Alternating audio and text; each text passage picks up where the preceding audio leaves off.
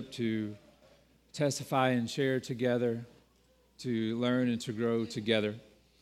As Josh opened us this morning, we are continuing our study of the book of Hebrews this morning. So if you have your Bibles, and I pray that you do in some form, turn to, and we will be beginning in verse 32, going through the end of the chapter.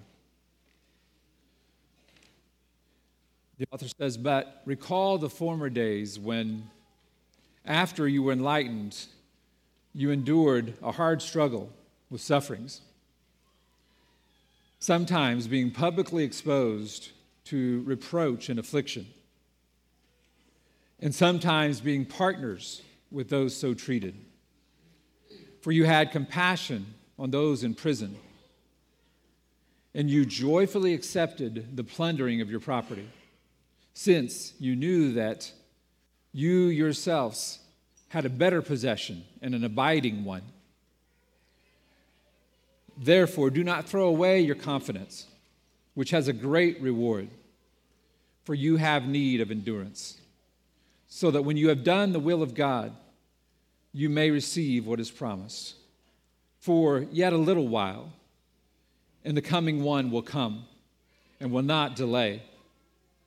But my righteous one shall live by faith, and if he shrinks back, my soul has no pleasure in him. But we are not of those who shrink back and are destroyed, but of those who have faith and preserve ourselves."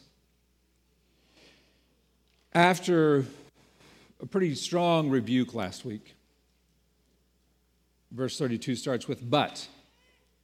In light of that, but, this week's text gives us an exhortation, a challenge, an encouragement, a push towards something better, a call to have faith. Divided this into three sections this morning: remember, remain, and rejoice. Let's pray. Father, we thank you this morning for this text. We thank you for those who centuries ago wrote down your words by the inspiration of your Spirit in obedience, Lord, that we have them today to cherish, to study, to learn, to look to, Father, to see you and to know you, Lord. May your Spirit guide us this morning as we study this text, as we embrace this text and this truth this morning, Father. In Jesus' name we pray. Amen. This text this morning is in the context of the author's immediate readers. It begins, as I said, with a reminder. Verse 32. The author says, "But recall the former days when, after you were enlightened, you endured a hard struggle with sufferings." I suspect this morning that most everyone hearing my voice had a different experience than the target audience of this letter. For me personally, after I was enlightened, came to the saving knowledge of Jesus Christ, I was not persecuted. I was celebrated. At least the act of my putting my faith in Christ, the act of my baptism, it was a celebration publicly. There was no fear of any persecution. I suspect that is most everyone's experience who's hearing my voice this morning. There was no doubt in my mind that I was saved. And praise God for that. Those doubts, those questions came later. But I remember so beautifully that time that I came to the saving knowledge of Christ, the time that I was baptized, and the weeks and months following as God filled my heart and filled my spirit.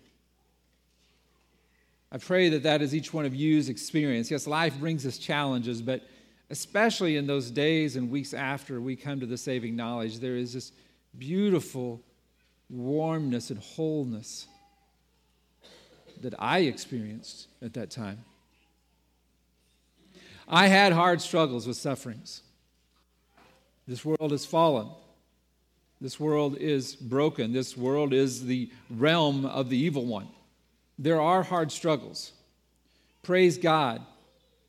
My whole perspective on those struggles changed when I was enlightened, when I came to the saving knowledge of Jesus Christ. But persecution, the reality of the situation was that persecution was not added to those struggles at that time. During the early days following their enlightenment, those who were the recipients, the immediate recipients of this letter, these believers had remained faithful, even though it meant a hard struggle with sufferings as a direct result of their putting their faith in Jesus Christ. Verse 33, sometimes being publicly exposed to reproach and affliction, and sometimes being partners with those so treated. If you're hearing my voice this morning, and your experience was similar to these people, I would love to hear your story. This persecution for faith definitely still goes on in the world today.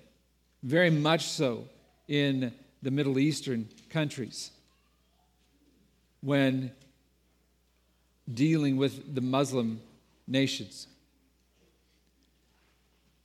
This summer, at the Rosedale Network summer conference known as Multiply, a pastor by the name of Nate Olmstead and his family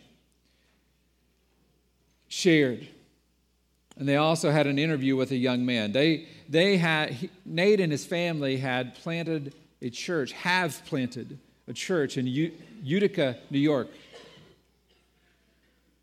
Through that church, they befriended Somalian Muslim man, a young Somalian Muslim man, and they led him to Christ. As a result of his turning to Jesus, his family kicked him out of the house. The Somalian community disowned him. He received death threats, and some of his family members threatened suicide if he did not go back to the mosque, if he did not come back to the Muslim faith. This same scenario plays out all around the world today. The difference for this young man, he lives in a nation that gives him freedom for now to act on his new faith. His persecution was coming from his immediate community. There are nations in the world that if you speak your faith, you will die.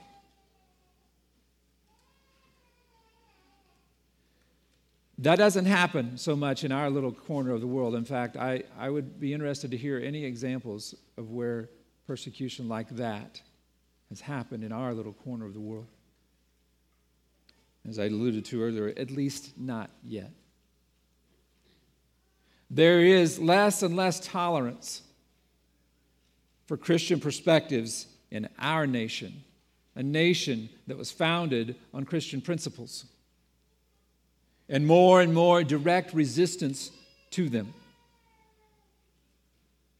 You look at the changes in our society over the past 25 years. You look at these statistics that come out about how many people are turning from their faith, how church attendance is dropping. We are on a downhill slope to a time in this nation, I believe, that we will be facing similar persecution.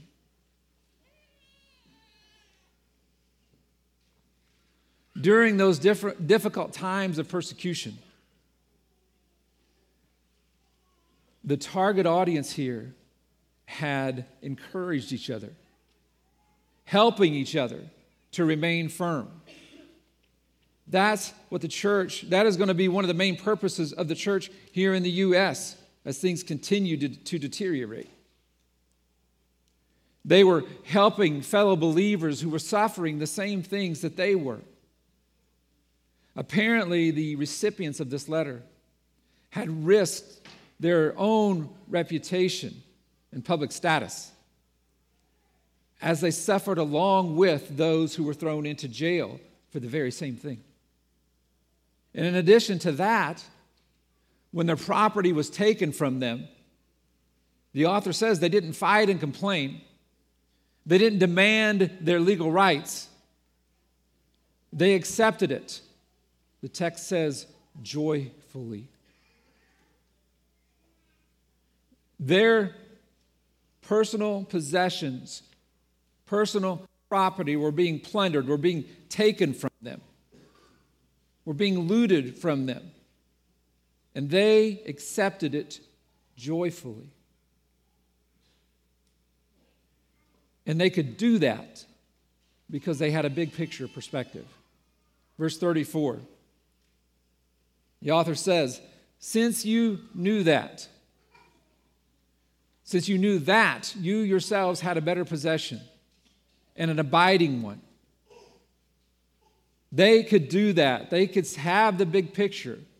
They could be joyful in the face of immense persecution and personal cost because they knew they had a better and abiding possession. That possession was eternal salvation. Salvation that would bring them into eternal fellowship with their Creator God. They were able to endure because they knew that better things were awaiting them in eternity. The word better in this text means superior in quality and reality. What was awaiting them, what is awaiting us, was and is better than anything that the world can offer. That's the word better. The word abide here means to stay in a given place, state, relation, or expectancy. What was awaiting them was fixed. This better thing, this salvation that was awaiting them when they crossed into eternity was abiding. It was fixed. The author says they had a possession. It was theirs, not to be taken from them. It was better and abiding. It could not be taken away. It would not decay. Unlike the things, the promises, the physical things that we gain in this life, they are temporary. They decay even as we experience them in this life. Let alone 100 years ago, 100 years from now, when we're gone. Someone else will be in our house, or our house will be gone. All of our prized physical possessions will be buried in a landfill somewhere, or collecting dust on a shelf as a family memorabilia if the world stands, which I don't believe that it will for that long. The believers were reminded of future tremendous rewards, in part because of what God had done for them in the past. After this call to remember,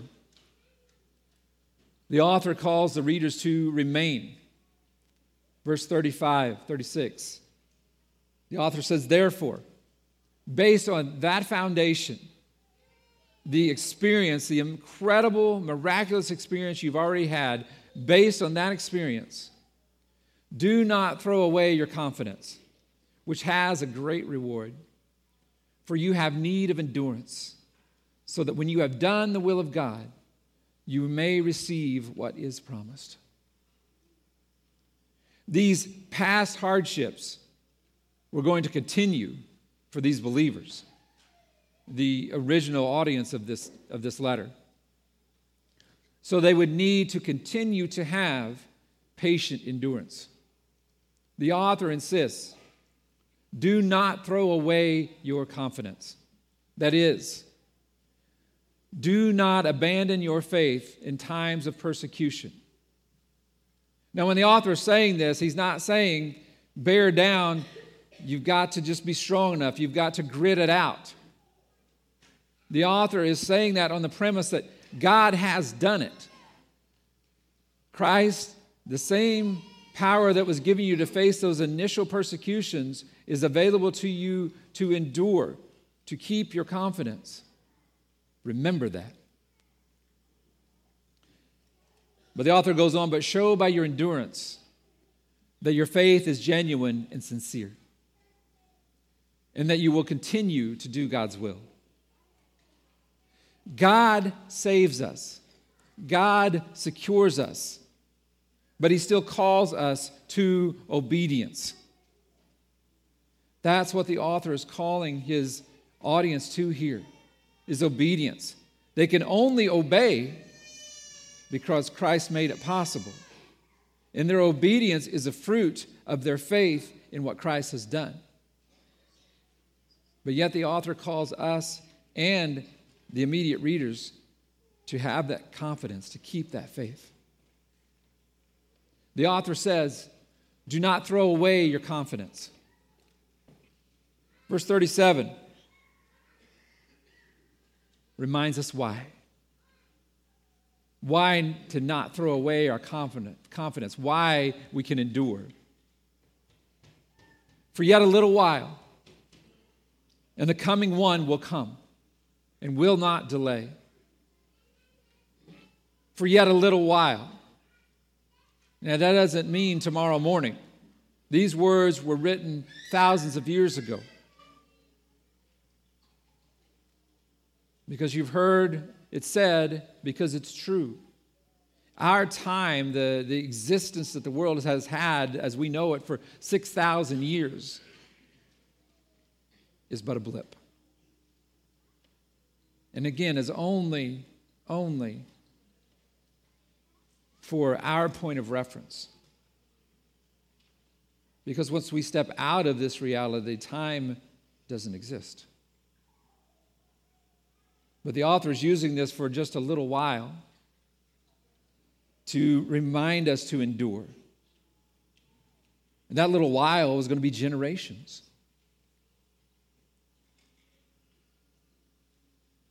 Such faith means resting in what Christ has done in the past, but it also means trusting for what he will do in the present and in the future.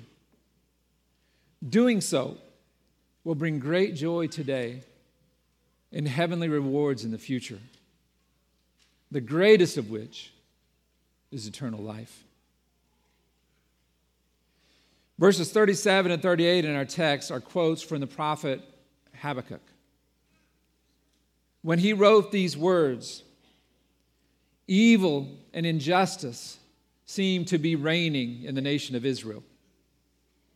Like Habakkuk, Christians today at times feel angry and discouraged as we see what goes on in the world,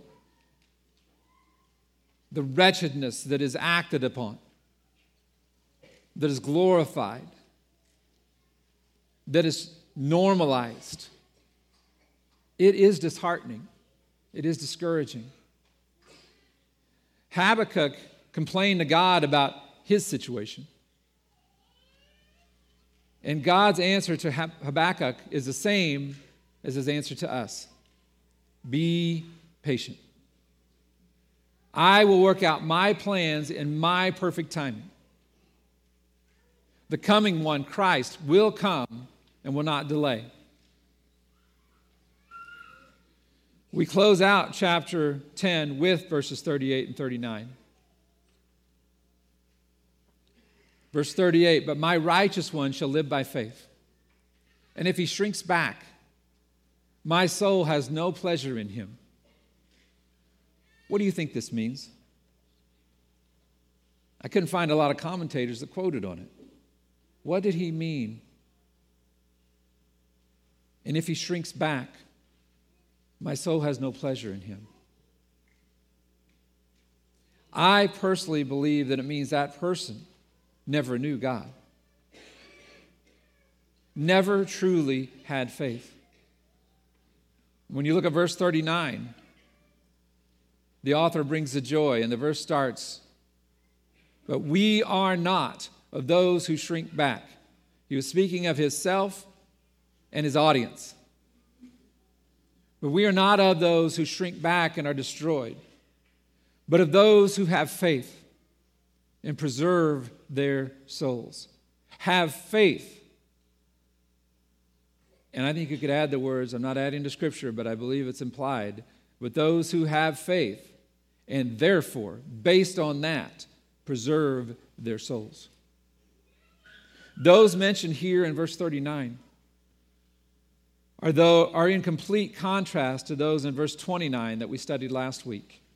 Verse 29, the writer knew that these readers in verse 39, that he refers to in verse 39, that he defines in verse 39, were not like those in verse 29, who has trampled underfoot the Son of God and has profaned the blood of the covenant by which we were sanctified, and has outraged the Spirit of grace. Instead, the readers had faith. Children of God have faith that assures our salvation. We can rejoice in the fact that we have that same faith available to us. This reality gives believers the foundation to learn from. Examples of faith and perseverance that are listed in the next chapter of Hebrews, probably, I think it's safe to say, the most well-known chapter in the book of Hebrews, chapter 11, the faith chapter. Living by faith is far better than merely fulfilling rituals and rules. The examples of faith in chapter 11 can challenge us, will challenge us, do challenge us to grow in faith and to live in obedience to God each day. Josh will pick up chapter 11 on December 31st. The next 4 weeks, we will be focusing on the Advent themes. But in the meantime, as you reflect on our study of Hebrews, I encourage you to remember what the author told the readers to remember here. How God had given them strength to face persecution, to stand with others who were being persecuted, to not only hold loosely to their possessions, but to joyfully accept the loss of them. Joyfully accept the loss of them. I emphasize that point because we are a nation of materialism. Are we prepared to joyfully accept the loss of our material items? That's a lot bigger call than maybe we realize, many of us understand. While we may not have faced persecution for our faith yet, our struggles with relationships, finances, possessions, health, whatever your struggles are, however hard, however difficult they are, these are all opportunities to build our faith. For us to joyfully embrace the pain and suffering that comes with all of them. That doesn't mean they're not hard. It doesn't mean that we're not going to struggle. But they are opportunities to prepare us for the persecution that is to come. Because when the persecution comes, there is only one way we're going to be able to face it. It's the same way that the author's audience was able to face theirs. And that persecution, it is near. We're seeing it already in relatively, understand when I say this, relatively light forms. But this persecution is going to get intense. Our lives, if that time does come before we take our last breath, are going to be radically different. Radically different. And God is graciously and mercifully, through the sufferings that we face in this fallen world, giving us the tools we need to uproot idols, to build our confidence, to build our endurance, so that when, like the original audience of this letter faced their persecution, we will be conditioned to surrender our faith to the one who will carry us through the persecution. And based on those faith builders, hold on to your confidence. Endure. And finally, rejoice in what God has done. Rejoice in the fact that we do not have to conquer evil. We do not have to defeat evil. Choose your word. We don't have to do this. It's done. John chapter 16, verse 33, as Josh read as we came together this morning. Jesus said, I have said these things to you, that in me you may have peace. In the world you will have tribulation, but take heart. I have overcome the world. Christ doesn't say, together we have overcome the world. He doesn't say, you have overcome the world. He says, I have overcome the world. Brothers and sisters, we are called to put our confidence, our faith in that promise, in that finished work. Christ lived, died, and was resurrected that he may overcome the world and usher us into eternity with our Father. I pray that you know that reality this morning. I pray that as your trials and tribulations come, you are using them as the gracious gift that God intends them to prepare you, to build your confidence, to build your faith, to build your endurance for the persecution that is to come. So that when that day comes, you will not be completely overwhelmed and leveled, but you will have things to remember of how God helped you, how God is very real and very present. Let's pray. Father, we come before you this morning, Lord. We thank you for your provision. We thank you for your love. We thank you, God, that you so lovingly, gently, mercifully give us opportunities to build the faith that you give us.